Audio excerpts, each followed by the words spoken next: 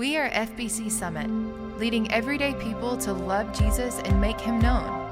Thank you so much for joining us today. Here's our pastor, Dr. Larry LeBlanc. Are there any of you that came in here today and maybe you just say, I need a little assurance. I need a little confidence. I need to be bolstered a little bit. Sometimes when I open the Word of God, obviously we find conviction every time, and we're going to find that today. But there are some passages like 2 Thessalonians 2, 13 through 17 that just give us what we need to pick up our heads, to hold them high, to believe in the salvation that God has given us, to be confident and not to be anxious and not to worry, and to recognize that God has got this. And friends, I am so thankful that God placed passages like this one in our hands today to be able to walk through and to be able to study. If you haven't already done so, turn with me there to 2 Thessalonians chapter 2, verses 13 through 17 as we continue our study together of our great and glorious hope. And we're talking about today what it looks like to stand your ground. Recently, the Huffington Post ran what I thought was an incredibly interesting article comparing the fears of children to the fears of adults. Most of the time, as adults, we try to tell children that their fears are irrational. You shouldn't be scared of that. You shouldn't be afraid of that. You have nothing to worry about. I'm thinking about childhood fears that I had and childhood fears that my children have had. And probably every one of you have tried to navigate this at some point, whether it was a fear of the dark or monsters in the closet or whatever it may be. And so part of raising children is helping them to understand that there are things they're scared of that they don't have to be scared of. But what this article pointed out is that really a lot of children's fears and adult fears are very similar. And so they looked at them and began to compare and contrast the fears that children have, the predominant fears that children have, and how those end up playing out in our adult lives. And I just wanted to share a few of those with you. Children, from the moment they are young enough to understand what the building is, often they are very scared of the doctor. I don't know if you had any experiences like this, but one of my two, I had to physically hold down. I mean, when we went into the examination room, if it looked like an SHOT was coming, she would, I just told you which one, remove herself from the premises immediately. I actually almost made it to the parking lot at one point and had to chase down and bring back and try to explain. And you realize how, looking back, how crazy it sounds when you say, I know they're going to jab you with metal, but it's really not a big deal. It's not going to hurt for very long. It's going to make you feel better. And so oftentimes we end up as children being scared of doctors. Well, when we grow up, though some of you are still scared to death of doctors and may still be scared to death of shots, but as we grow up, we may not be as scared of doctors, but we are probably more scared of Dr. Bills. And you start to realize that perspectives begin to change. It's still associated with the same thing, but the fear, even though it's changed, it's still affiliated with the same thing. Another example, kids, if you've probably at some point in a child's life had to run into their room, they've had a bad dream, and you've had to wake them up and to explain to them it's okay, that didn't really happen, it's just a bad dream. And sometimes you've had to sit in there or lay with them and wait for them to calm down and hope that they would realize it was okay to go back to sleep, that everybody has bad dreams. Well, some of us, even as adults, still have bad dreams, or at least weird dreams. But every one of us as adults, though we may not be scared of bad dreams, all of us find ourselves scared of unfulfilled dreams. Things that we were hoping were going to come true in our life, but maybe everything hasn't worked out how we wanted it to. If you've parented children before, you've tried to teach them, number one, that they are to avoid strangers. We tell them, stranger danger, stranger danger. But then as they get older, we're trying to make sure that they are knowing how to be polite and how to engage and how to speak to people. And so often children, they're afraid, especially small children, they're afraid of people they don't know or they don't recognize. And some of us never completely get over that fear, because what we know is that there are many of adults that still are dealing not only with a fear of the unknown, but a fear of social anxiety and what it would look like to be inside this group of people and how to act and how to behave. And so what we see is that some of those fears that we have as children, they grow up with us. And it's not just children that deal with fear, and it's not just children that deal with fear of the unknown. But one thing that you cannot be afraid of, if you are going to have a life that has any peace to it, any effectiveness to it, you cannot be afraid of the unknown when it comes to eternity, because that fear can be absolutely crippling. One of the things that has been a blessing and a challenge as a pastor over the years is the number of people that I see that I believe in my heart are genuinely saved, genuinely redeemed, obviously justified. They have a testimony of having given their life to Christ, and they live their lives in a way, not perfect, but they live their lives in a way where they try to honor the Lord, and yet they have struggled mightily with the assurance of their salvation, believing that they are actually saved, believing that God really is going to save them. And friends, I believe that our flesh will fight us in our belief of that Satan will fight you in your belief in that. But I will tell you today, and what we're going to see in this passage, is that if you are genuinely redeemed, if you are truly justified, if you are blood-bought, if you are born again, if you are, thank God Almighty, saved from the penalty and the power of sin, then you need to know today that your salvation is secure. And if your salvation is secure, it changes the way you live, it changes your freedom, it changes your worship, it changes everything about your life. So what you're going to see today is that Paul is going to make a transition as we begin to read in verse 13. If you weren't here with us last week, the verses just before this, if you glance down at verse 13, you see that the first word is a conjunction, that Paul uses that conjunction but. So what that tells us is that he is changing topics, that he's moving subjects. What did he talk about in the verses just prior to that? If we begin reading in the middle of verse 10, he is talking about the lost. And he says they perish because they refuse to love the truth and so be saved. And for this reason, God sends them a powerful delusion so that they will believe the lie, and so that all will be condemned who have not believed the truth but have delighted in wickedness. Paul is talking about the lost, the unredeemed, the unsaved, the people who refuse the gospel and the truth, those that will die in their sins and go to hell. And then all of a sudden, verse 13, we have this transition, and he says, but not you. But not you. And he begins to explain to them the difference in those that have not experienced the regenerating grace of God and those that have. And it is for that, friends, that you are here. So may the assurance of your salvation wash over you as we stand and read God's Word together. 2 Thessalonians chapter 2, verse 13. But we ought always to thank God for you, brothers loved by the Lord, because from the beginning God chose you to be saved through the sanctifying work of the Spirit and through belief in the truth. He called you through our gospel that you might share in the glory of our Lord Jesus Christ. So then, brothers, stand firm and hold to the teachings we passed on to you, whether by word of mouth or by letter. May our Lord Jesus Christ Himself and God our Father, who loved us and by His grace gave us eternal encouragement and good hope, encourage your hearts and strengthen you in every good deed and word. Lord Jesus, we bow before you, thanking you that you have equipped us to stand our ground and fight the good fight of faith. Lord, I pray that the redeemed of the Lord, those who are justified, saved, and blood-bought today, that you would use this passage that they may have a renewed confidence, not in the power of their faith, but in the power of the God of their faith.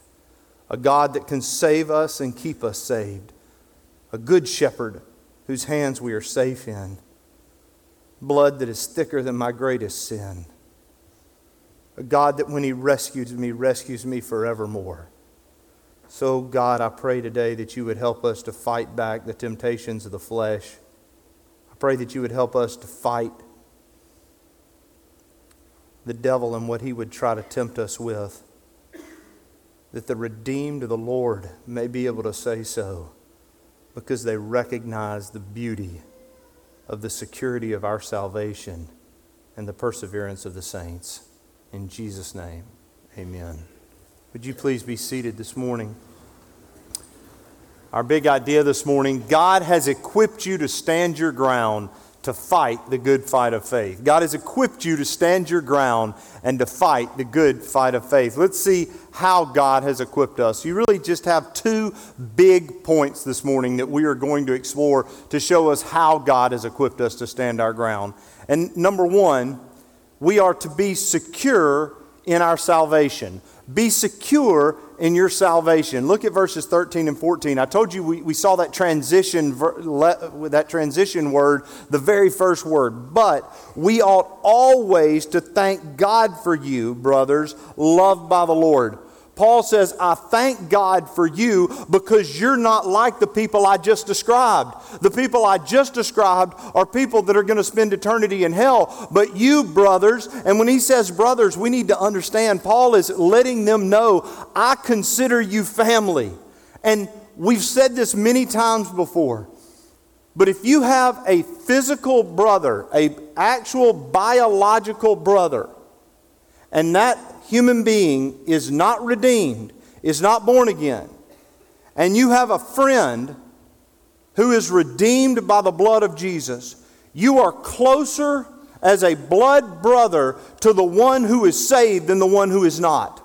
And the reason is because you have been grafted into the family of God. The Bible says you have been adopted, and by that sonship, Romans 8 says, we cry out, Abba. So we have the same heavenly Father, and He is including them. And even in these lines, He's wanting to assure them, brothers, I want you to know that I consider you a brother. Some of you are struggling. You've wondered whether you missed the rapture. Things have been tough. You're being persecuted. But you need to know, I, the Apostle Paul, saved on the Damascus Road, the one who has given his life, that was there to found your church, I consider you a brother in Christ.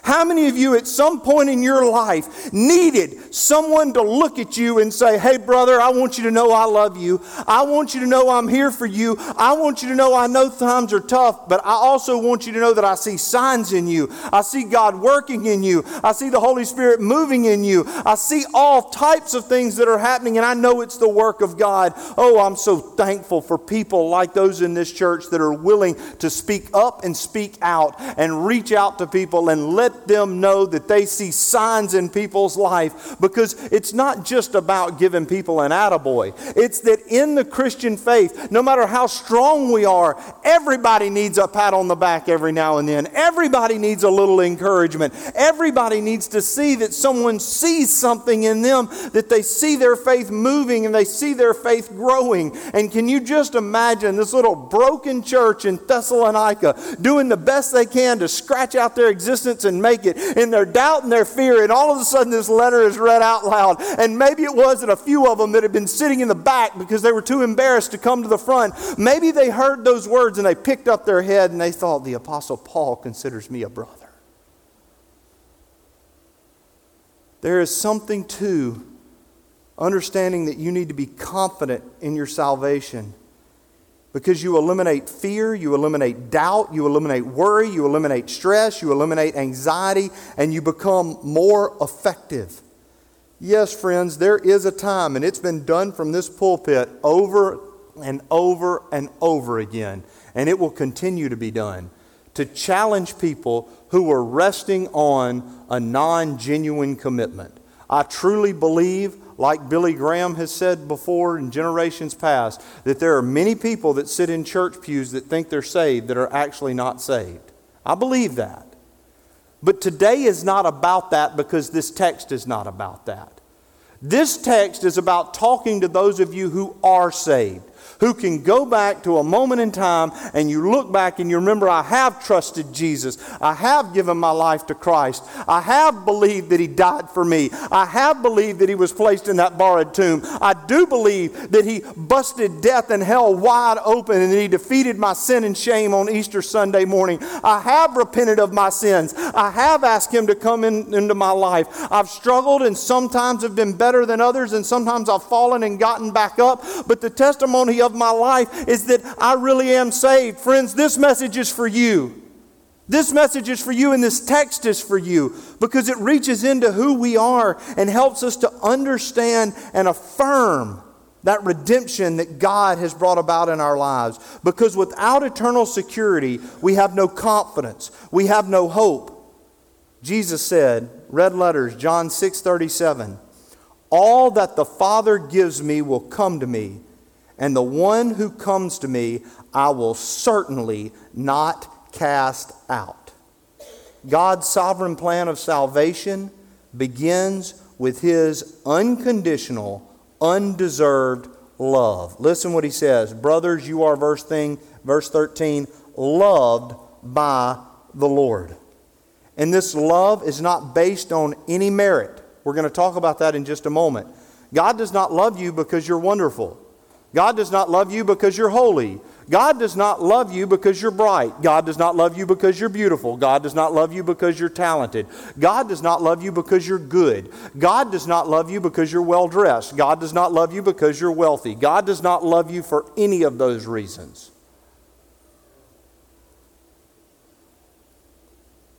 God loves you, it says in this passage, because from the beginning, do you see this? From the beginning, God chose you to be saved. Ephesians 1:4 says, before the foundations of the world, God chose you to be saved. Now, I think I know what your follow-up question is. Why did God choose me? That's a great question. And it's one that this preacher can't answer. I can't answer it about myself, and I cannot answer it about you. Because I'm positive that God chose me. But I'm just as positive that He had absolutely no reason inside of myself to do so. There's no merit or condition inside myself that would bring that about. And I've struggled mightily this week with trying to be able to explain this doctrine in any way in which maybe we would even begin to get our minds around it. But I want to free you up in that we're going to try to do that. But I also want, for those of you that are, and there are a lot of you in here, you're thinkers, you're analyzers, and that's great. There are things about the gospel that even the Apostle Paul called a mystery. They're so beautiful and so deep and so of God that they are difficult for us to completely understand the depths of the riches of the graces and mercies of God. But I thought about it this week. There used to be something inside my house when my children were small. And I didn't tell them this every day, but fairly frequently. I would go into their rooms, sometimes at night, before they would go to bed, maybe after we had said prayers or told them to turn out their light or to go to bed. And there was a phrase I often uttered. And I'd say this. I'd say, I want you to know that there are billions of little kids in the world. And if I could line up every one of those billions of little kids in a single file line and could look in all of them, and God told me I could pick any kid I want to, I'd pick you. I'd pick you. And I thought about that this week. You say, well, Larry, would you pick them because you have the smartest kids in the world? Mm-mm. Would you pick them because they're the best kids in the whole world? I like them, but no, they're not the best kids in the whole world. They're not the most athletic. They're not the most on their own abilities, I don't know. So why would I pick them?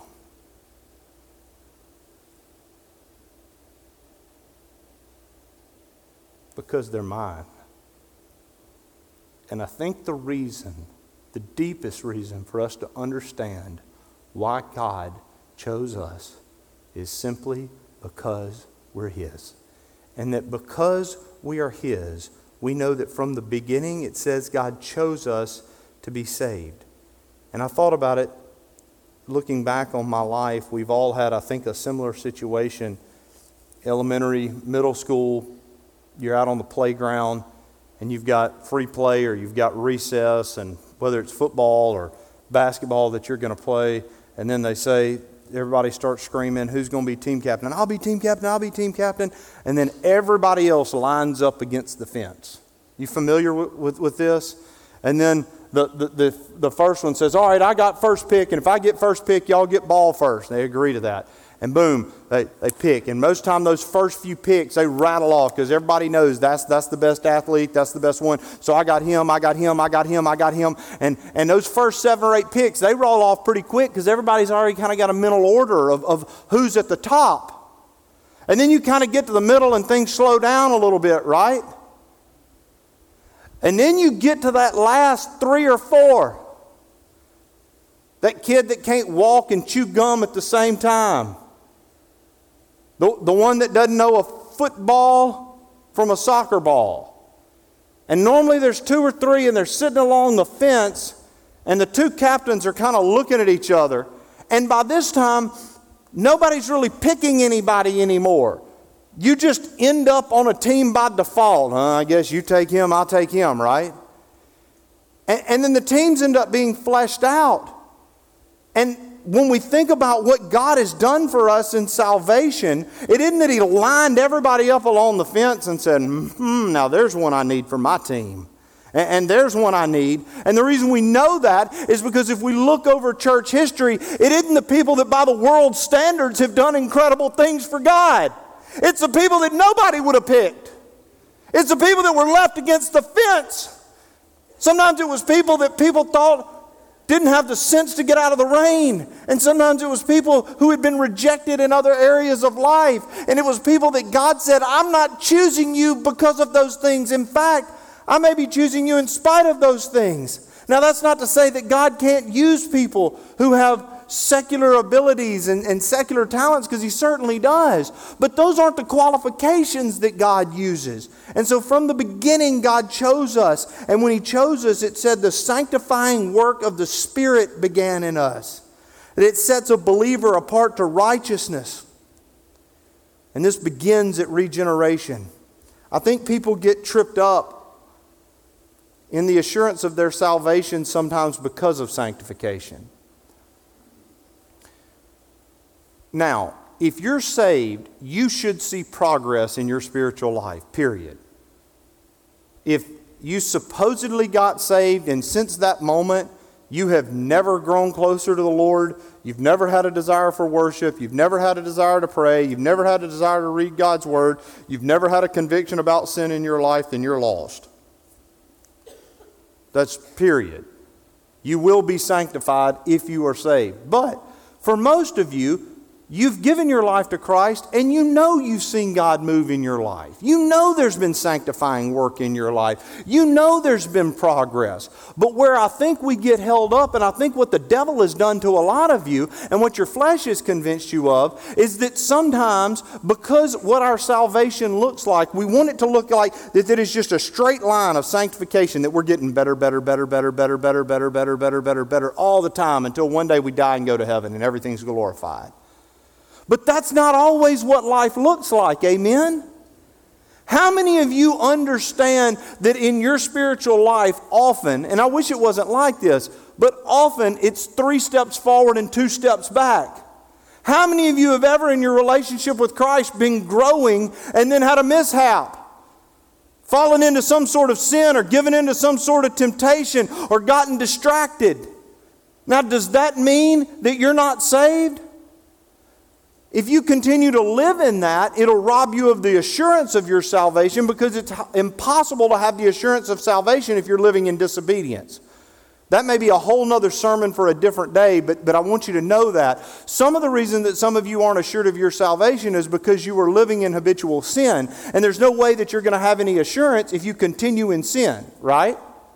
But if you understand the progressive aspect of sanctification, what sanctification is not that you just continually improve on the same line all of the time, but it's when you are knocked 2 steps back that you get back up again, because the conviction of the Holy Spirit tells you to, because the empowerment of the Holy Spirit gives you the ability to, and you see it as a growth process. How many of you can look back on your life and remember a time where it was 1 or 2 steps back? But now that you look at it, you recognize that even though you don't want to fall into that sin again, you know that God is now using what the devil wanted to destroy you with, because God brought you out of that, and now you're more aware of it than ever before. Some of you are more merciful to other people than you would have ever been before. Some of you are avoiding pitfalls that you would have never avoided before. Some of you love better and you're more merciful than you ever were before. And it's because not only were you rescued on the day of your salvation, you are continually being rescued. That's part of what sanctification is. And we are sanctified, and then Paul puts this phrase in. We are sanctified through belief in the truth. Belief in the truth. We talked about God's electing work, but there is also a human factor in God's plan, that there would be faith in truth. This isn't just mental assent, but surrender to a firm conviction. Yes, God chooses, but we are responsible to exercise faith. Here's where I think people, not only in Southern Baptist life, but in other denominational life, preachers have gotten sideways, congregations have gotten sideways. When it comes to the doctrine of election, when it comes to the doctrine of predestination, we hear those words and people go, why? I ask you this, does the Bible teach election? Absolutely. Does the Bible teach predestination? Absolutely. Does the Bible teach God's sovereign choice? Absolutely. You don't have to run from those doctrines. Does the Bible also teach human responsibility? Does the Bible also teach faith? Does the Bible also teach that man is responsible to make a choice? Yes. It's not either or, it's both and. So where we often struggle is, well, how do I reconcile those two things, Brother Larry? I don't know. God chose me, and because He chose me, I have the ability to place my faith in Him.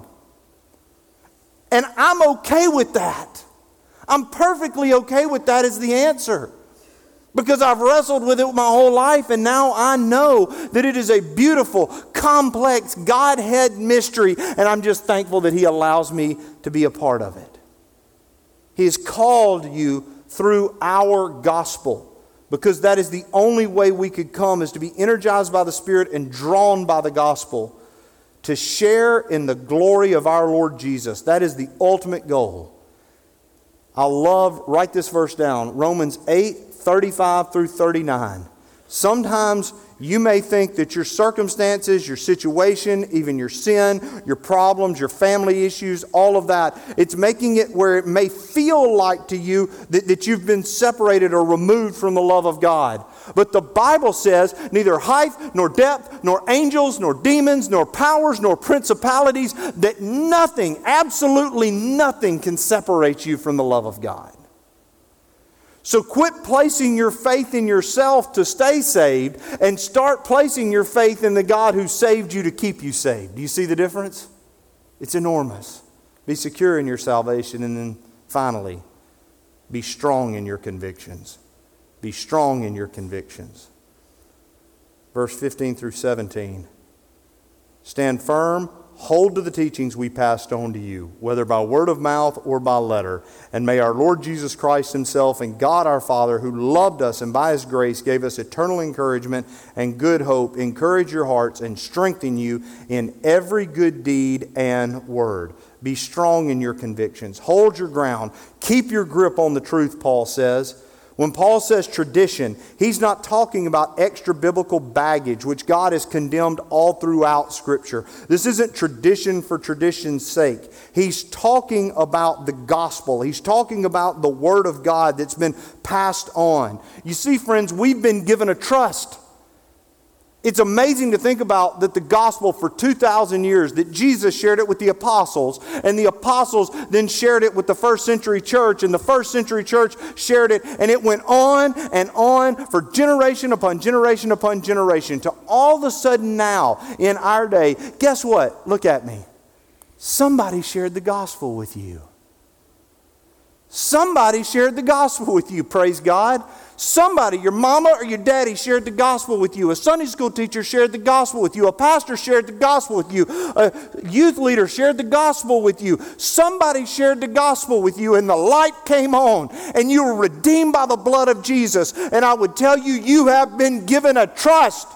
There's a generation coming after this one, and the way that we hold on to that trust is we so glory in and so honor the gospel that we understand I'm not going to allow it to stop with this generation. Oh no, this is a sacred trust that must be passed on. Some of you are going to inherit some things one day.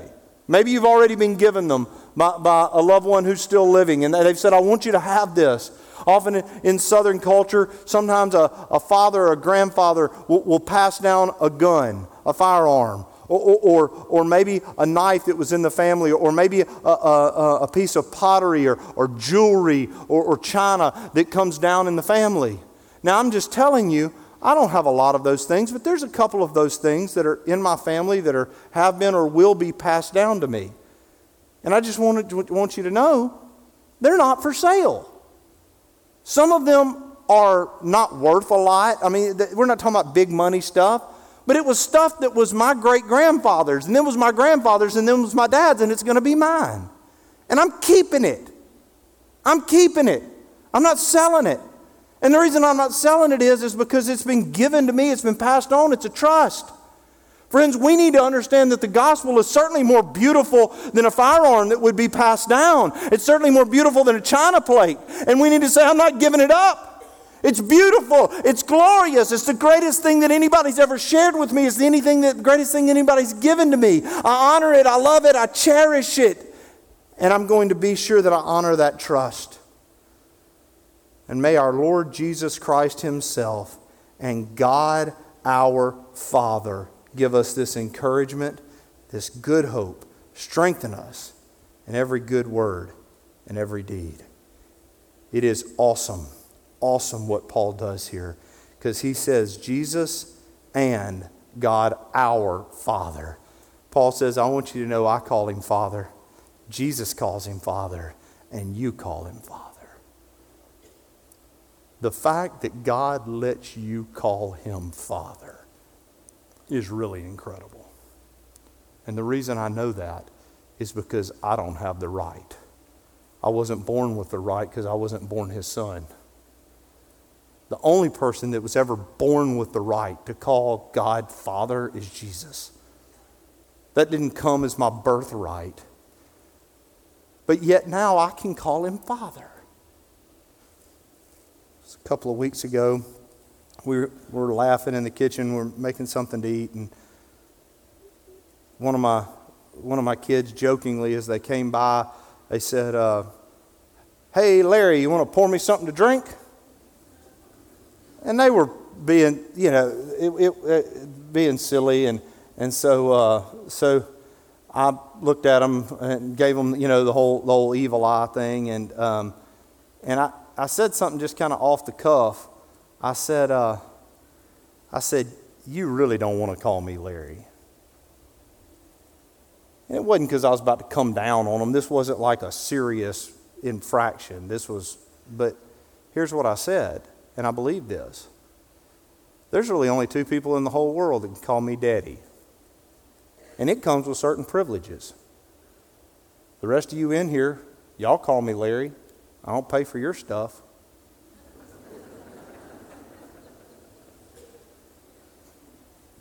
Y'all don't live at my house. Y'all don't drink my milk. I don't drop what I'm doing to come to your stuff. There's certain privileges that come with being my kid. So you want to call me Dad because you want me to treat you like I'm your dad. You don't want me to treat you like Larry. Not that I'm not nice to everybody else, but you want to call me Dad. I'm glad he's my God, but I'm so thankful I get to call him Father, because it comes with rights and privileges that only the right of a child has. And I'm thankful for that. It's only through embracing the Son that we're allowed to enjoy the fatherhood of God and to be blessed with what Paul says, with this internal encouragement and good hope. A good hope. I hear people all the time using the word hope. It's thrown around all the time. Well, I hope my team gets to a bowl game. Well, I hope we're able to get the victory. Well, I hope I get this for Christmas. Well, I hope that this pot roast turns out right today. Well, I hope everybody will make it to the party. I hope. But most of the time when people say that, they're talking about it kind of like it's a wish. Like, it could happen, could not happen. Biblical hope is not that kind of hope. Biblical hope is certainty. It is certainty. So when he says hope, Paul's not saying, well, maybe it'll take place. He is saying absolutely, because my hope, what's the song say? My hope is built on nothing less than Jesus' blood and righteousness. All other ground is what, church? Sinking sand, but on Christ the solid rock I stand. Amen? So my hope is not we'll wait and see. My hope is sure because Jesus is risen. My future is sure because Jesus is won. And so because of that, if I am redeemed, if I am born again, if I am saved, if I am justified, if I am blood bought, then church, raise up your heads towards the heavens and recognize that you can quit living in doubt, and you can quit living in fear, and you can quit living in stress, and you can quit living in worry, and you can quit living in insecurity, and you can recognize that you are redeemed just as Jesus died on the cross and rose again, and that is sure. So is the great and glorious hope of your salvation. Stop doubting and believe and live like you're saved. Amen? Please stand with me. Thanks for listening to FBC Summit. We are leading everyday people to love Jesus and make Him known. For more information, visit our website, fbcsummit.org.